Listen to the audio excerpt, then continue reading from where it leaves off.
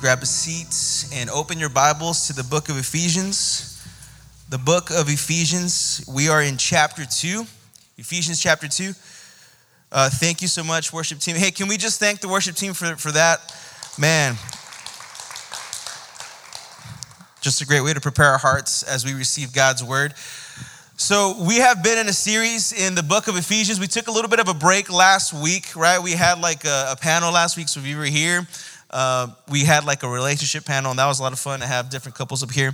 But now we're back into the letter of Ephesians, right? A letter that Paul wrote specifically to the church that is located in Ephesus. And remember how much Paul loves this church. We actually started the series looking first in Acts when it began, when the church began, and how it rose to the occasion. And that actually had to require Paul to leave, right? And how it was so heartbreaking for them to just say goodbye to Paul because they knew they weren't going to see him again. But Paul loved them so much enough to write them a letter one more time just to tell them how much he loves them, but also to encourage them to continue to follow the path that God has for this church. Okay, so this letter is all about how we should be as believers and also how we should be as a church, as a body as brothers and sisters. The last time we were here, we were in chapter 2, and Hugo did an amazing job just kind of explaining the process of being saved and the process of what it took for Jesus to come and die on the cross and how we were broken, right? If you look at chapter 1 or in the beginning of chapter 2, you see the differentiations of who we were once and now who we are in Christ. And as you see in chapter 2, verses 1 through 10, you see that it's the transformation of humanity. Okay, so if we were to kind of do this in layers in your Bibles, verses 1 through 10, you kind of see the transformation that's happening in humanity specifically. Those that are once dead are now alive. But as we finish chapter 2 in verses 11 through 22, we're going to see specifically how Paul is addressing those that are now alive in Christ to live, okay? We're going to see, as we read verses 11 through 22, those that are made alive in Christ, that are now believers in Jesus, how they're called to live specifically, though, as one church in unity. But here is what it says in verses 11 and 12. So then, remember that at one time you were Gentiles in the flesh, called the uncircumcised by those called the circumcised, which is done in the flesh by human hands. At that time, you were without Christ, excluded from the citizenship of Israel, and foreigners to the covenants of promise, without hope and without God in the world. Now, the reason why Paul is speaking on unity is because there is an issue between the Jews and the Gentiles. In verses 11 and 12, you're starting to see something happen for the first time. And that is that the Jews and Gentiles are now being called to live amongst, not just live amongst each other, because they have lived in the same areas, but there was always something keeping them in between, because the Jews were of the promised old covenant, right? So when you read the word circumcised, that's a symbol of the promise that God had made with Abraham and his choosing the Jews to be his people to carry out his plan. And the Gentiles were not a part of that promise. But now Paul is making it very clear that, hey, you are now also in Christ. You used to be foreigners. You used to be aliens. You used to be dead in your transgressions. But now you are made alive in Christ, as he's covered in the first part of chapter 2. But there's an issue. There's tension between the Jews and the Gentiles. The Jews have been a part of the original covenant. They were the people that God chose right from the very beginning. But in reality, God had chosen the nation of Israel to carry out his plans for the entire world, not just Israel. If we look at the plan that God has for the world, because from Genesis to Revelation, we see God's heart is very intentional. And his heart is for all people, all nations, not just the Jews. That's why Jesus came, for God so loved the world, not for God so loved Israel. God's heart is very clear from Genesis to Revelation that he wants the world to know who he is. But the Israelites, this is what happened. The people of Israel were filled with pride and ignorance, and that got in the way. And this is why we even see John, if you read in the book of John, call out the Jews to come and repent because they have not fully understood what God was planning for them in the first place. It was just kind of a symbol for them. I'm in the club, so to speak, but I don't know what this club's about. All I know is that it's a good club to be in. You get what I'm saying? You follow me here? And now they're struggling because they don't want to be associated with Gentiles. It's like, I don't know if you've ever been in a group that was kind of exclusive. In other words, does anybody have siblings? Was anybody ever forced to bring your sibling along to some things? I could never go to the movies without bringing my brother, and that made me so angry. Mom, he's not even on the basketball team. Like, why does he have to come? He's your brother, right? And he's gonna go with you. Wherever you go, he's gonna go. I don't care if you're a senior and he's a sophomore or junior and you're in different things. You are by blood brothers. And by Christ's sacrifice, we are now brothers and sisters. Hey, Jews and Gentiles, you are now brothers and sisters. And circumcision was just a physical symbol, again. But as a physical symbol, it is somewhat similar to the physical symbol of baptism for the believer, which signifies a relationship with Christ and separation from the world. Circumcision could never save anyone, okay? Neither can baptism. It's a symbol. So today's symbol that we have is baptism. We believe in believers' baptism, okay? That's what we believe in. That is what we strive to do here. It has never been possible by our works like circumcision or baptism. It's only possible by Jesus, which is why he cleared that up in the first section. It's a physical reminder of God's covenant with his people. That's all circumcision was. And the Jews, right, were specifically chosen by God, but because of their pride and arrogance, they viewed the Gentiles as unclean, low, and worthless. They put themselves above them in creating a second class of follower of Jesus. And it saddens me because I still believe that that's happening today. But I'll get to that in a second. Because in the end, Paul is saying that neither one of these groups are really sitting at the table now. One group, the Gentiles, have always been living by the flesh, right? In verse 11, you were living by the flesh, never knowing who God was, never interested in knowing who he was in the first place. But as for the Jews, they were a part of a covenant. But notice what it says there in verse 11. It says, remember that at one time you were Gentiles in the flesh. So he's speaking about the Gentiles in their flesh, also known as sin, also known as their own desires, called the uncircumcised. So he's categorizing them in the uncircumcised as those who would dwell in their own fleshly desires. But who is calling them the uncircumcised? It's the circumcised. In other words, those that were of the old covenant, by which is done by human hands. So right off the bat, he's making a distinction. Gentiles, you didn't know better. You didn't know anything. You didn't even want to search for God. You were in sin. Jews, your circumcision is done by your own hands. God didn't come down and circumcise you, right? God didn't come down and do that. And I know if you're new to scripture and you hear these words, it can be kind of weird and you're like, what in the world is he talking about? I don't have enough time to go into it. Just know that it means that God's people use that as a symbol for his covenant. But what he's saying here, Paul is saying, you did that by your own hands.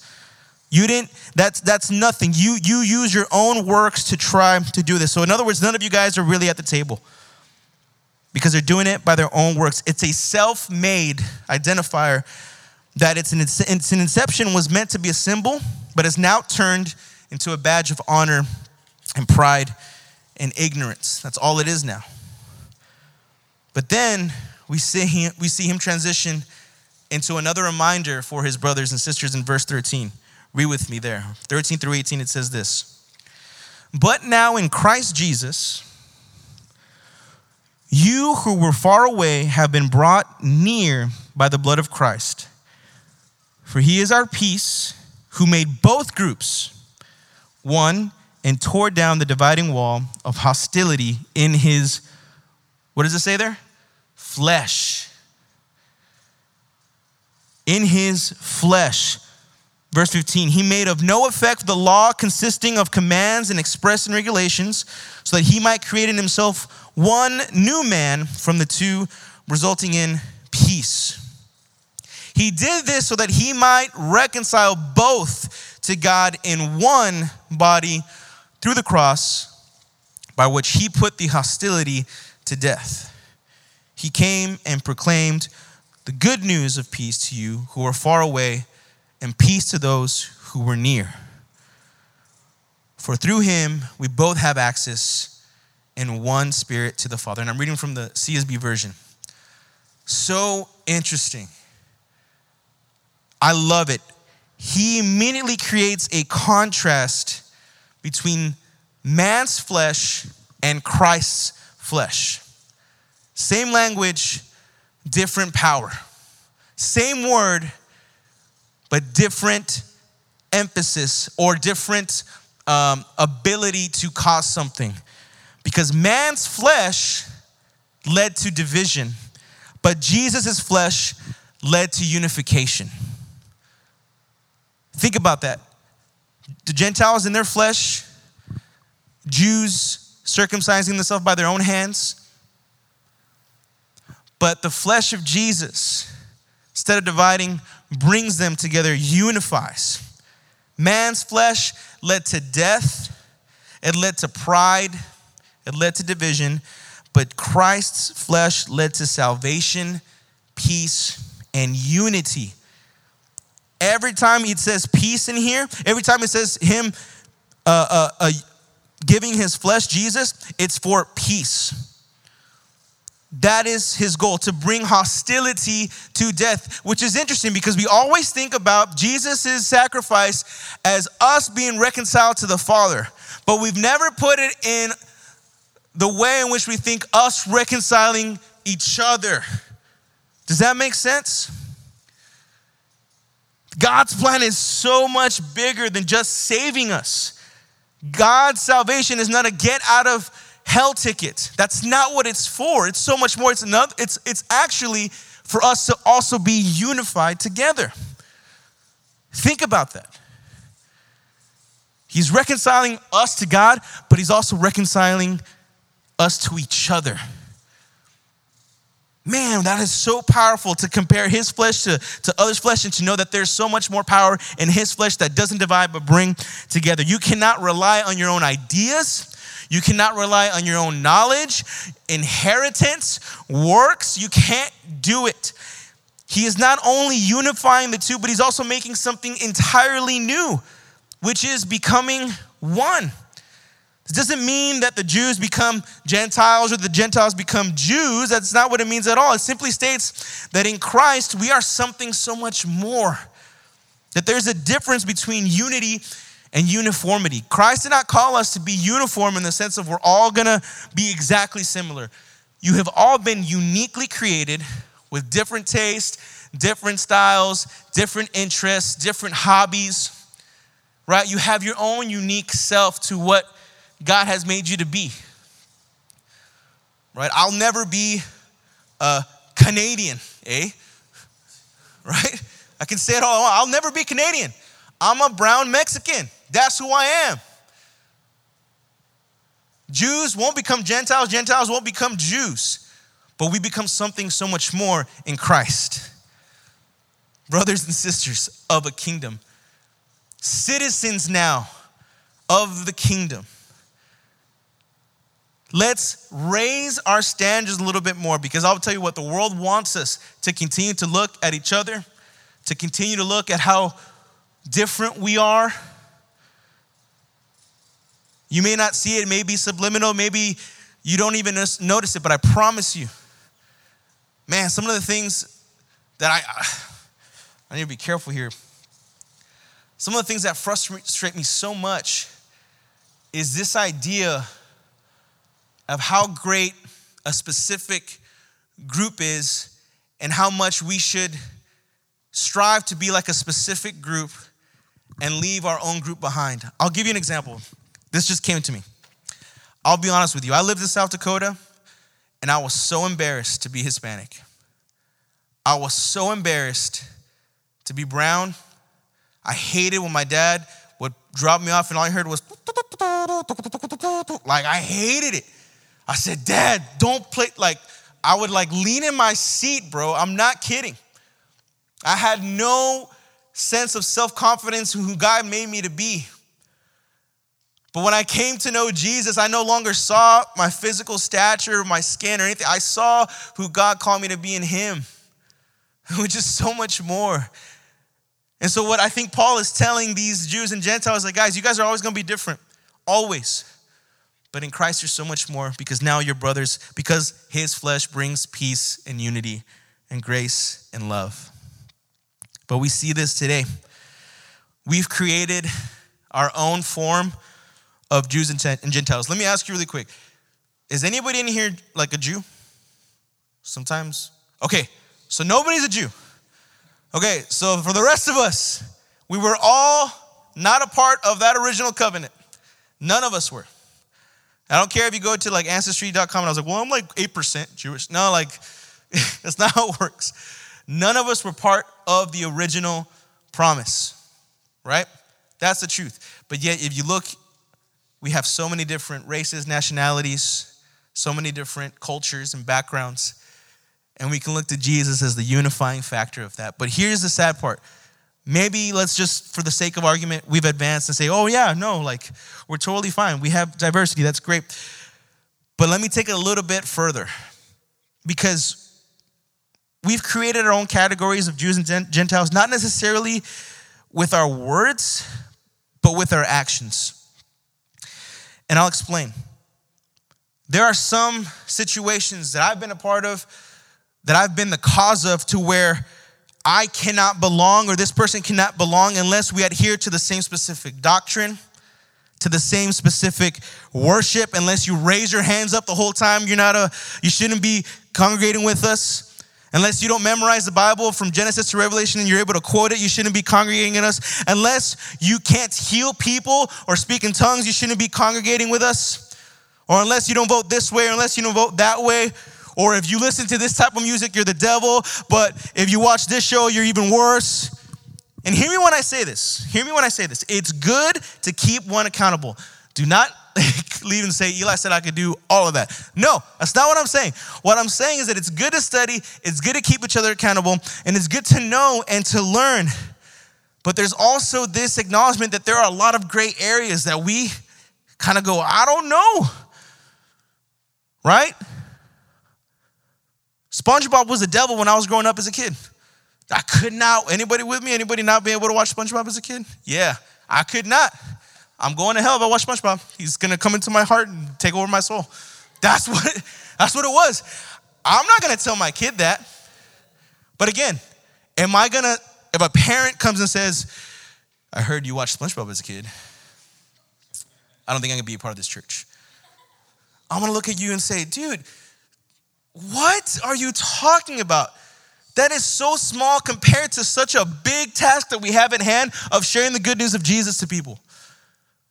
But we can't share the good news of Jesus because I saw one episode of SpongeBob. That's what you're going to tell me. No, dude. That's not what it's about. And again, don't hear me say go do whatever you want. What I'm saying is that we have created our own categories. And let's take it another level. Goodness gracious. There are people in this room that maybe just came to know Jesus today. And there are people in this room that have known Jesus since they were 8 years old. You think they're in the same season? You think you expect them to know everything that you know? Hey, did you know that in John 1, you can actually defend the deity of Jesus by saying that the word became, wow, that's amazing. Awesome, dude. I didn't know that. Yeah, well, you should know that, man. Because how can you defend Jesus out there if you don't know? You know, we're supposed to give an account for the Lord. We have to be ready to give an account for the Lord. Or we have to be ready to defend the Lord. Oh, man. And what does that create? It creates a distinction. I'm better than you. That's what you're saying. I'm better than you. And I will not be a part of a church or a young adult body that will continue to create division based off theological, doctrinal issues that aren't as important as the core beliefs. If you have given your life to Jesus, if you know that he's the one true God, 3 in 1, born of a virgin, you've been baptized and you love him with all your heart, I will walk alongside you regardless of the fact that you watch SpongeBob. Does that make sense? Because I'm sick and tired of it. And I'll be honest with you, I'm a little emotional just because this has been so relevant to my life right now. And it's frustrating me because I don't understand how we can create so much division and not just love one another the way that Christ has called us to love. But let me move on. Because here's what's happening. If you notice in Ephesians 2:19-22, it says, "So then you are no longer foreigners and strangers, but fellow citizens with the saints and members of God's household, built on the foundation of the apostles and prophets, with Christ Jesus himself as the cornerstone. In him, the whole building being put together grows into a holy temple in the Lord. In him, you're also being built together for God's dwelling in the Spirit." Are you willing to be built? Are you willing to be a piece of the building that God is trying to build together? Are you going to remove yourself as a piece because that piece doesn't believe exactly how I think? That's the question that we're asking here. Are you willing to walk alongside those that you don't agree with? And I'm not saying you have to be best friends. I'm not saying that you have to love them to 100%. Well, you do have to love them 100%. But that doesn't mean emotionally. It means obediently, as Jesus has called us to do. If they don't agree with you on a certain thing, take a second to think about it and remember where you were before. And know that your season may look different than theirs. Remember that you don't have all the answers, that you don't have the final word. But on the other side, I'm not saying don't be accountable. But in fact, don't be also the one that condones sin. Don't be the one that endorses passivity towards sin. Lovingly be accountable, but also be able to have someone be accountable to you. And as we do that, we continue to look to Jesus as our cornerstone, being built and put together so that God may continue to dwell in us. The church needs to be attractional. I believe in an attractional church. I believe in it. The only thing is I don't believe that it's attractional by our knowledge, though it's important.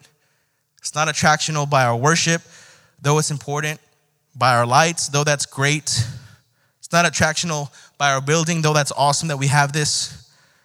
But it's attractional by the Spirit that is at work within us, where we love and care for one another passionately and submitting to each other in Christ. That is attractive. Love is not passivity. Love is also not creating division. It's a balance of work and grace and remembering who we once were without him. It's plain and simple. We're called to be unified in Christ, built on him. In him, the whole building is being put together. And I love this phrase, that it grows into a holy temple. It's not just going to happen overnight. There's a growing process, guys. That process is called sanctification. The process of becoming more holy. It's a growing process. And other people are going to grow at different rates than others. But don't you dare be that person that looks at someone and says, "Oh my goodness, how could you?" But instead, and again, I'm not saying also don't keep them accountable. Don't say, "Oh my goodness," and like walk, No, I'm saying, "Oh my goodness, hey, can I hear your story? How did you come to know Jesus?" "Oh man, this is and that, and yada yada." "Oh, that's amazing, man. That's amazing." "Is anyone discipling you?" "Actually, no." "Well, let me disciple you. Let me walk alongside you. Let me tell you a little bit of my journey." Man, we need to be a church that continues to pour into our brothers and sisters. I'm so thankful for the people that are in my life that call me out. I almost said something. Call me out on my stuff. I'll put it that way. Because if not, man, I'm scared. The scariest thing for me is having people be so passive that I would be in my own sin. But I've also been on the other side where I've been so discouraged that I don't even want to go to a gathering because I know that I don't know all the answers to the theological nuances of what it means to be in the Trinity. So where do I belong? Well, Christ is telling me that I belong with him. and I belong with other brothers and sisters that understand in humility who we're called to be. Let me pray. Father, I thank you for this time. I thank you that you reminded us to just seek you.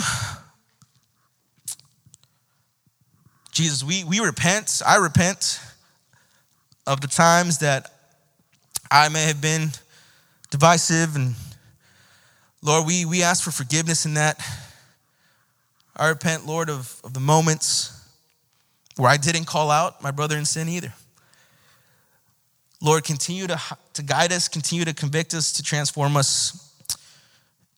And may we just be a church that is unified and celebrating our diversity and celebrating the unification that is in you and you alone, the cornerstone of the church, the cornerstone of our lives, our firm foundation as we sang about it. We have seen rain come, but our house was built on you. We have seen wind come, but our house was built on you. You will not be shaken. So let us have confidence in that. It's your name we pray, and we all said, amen.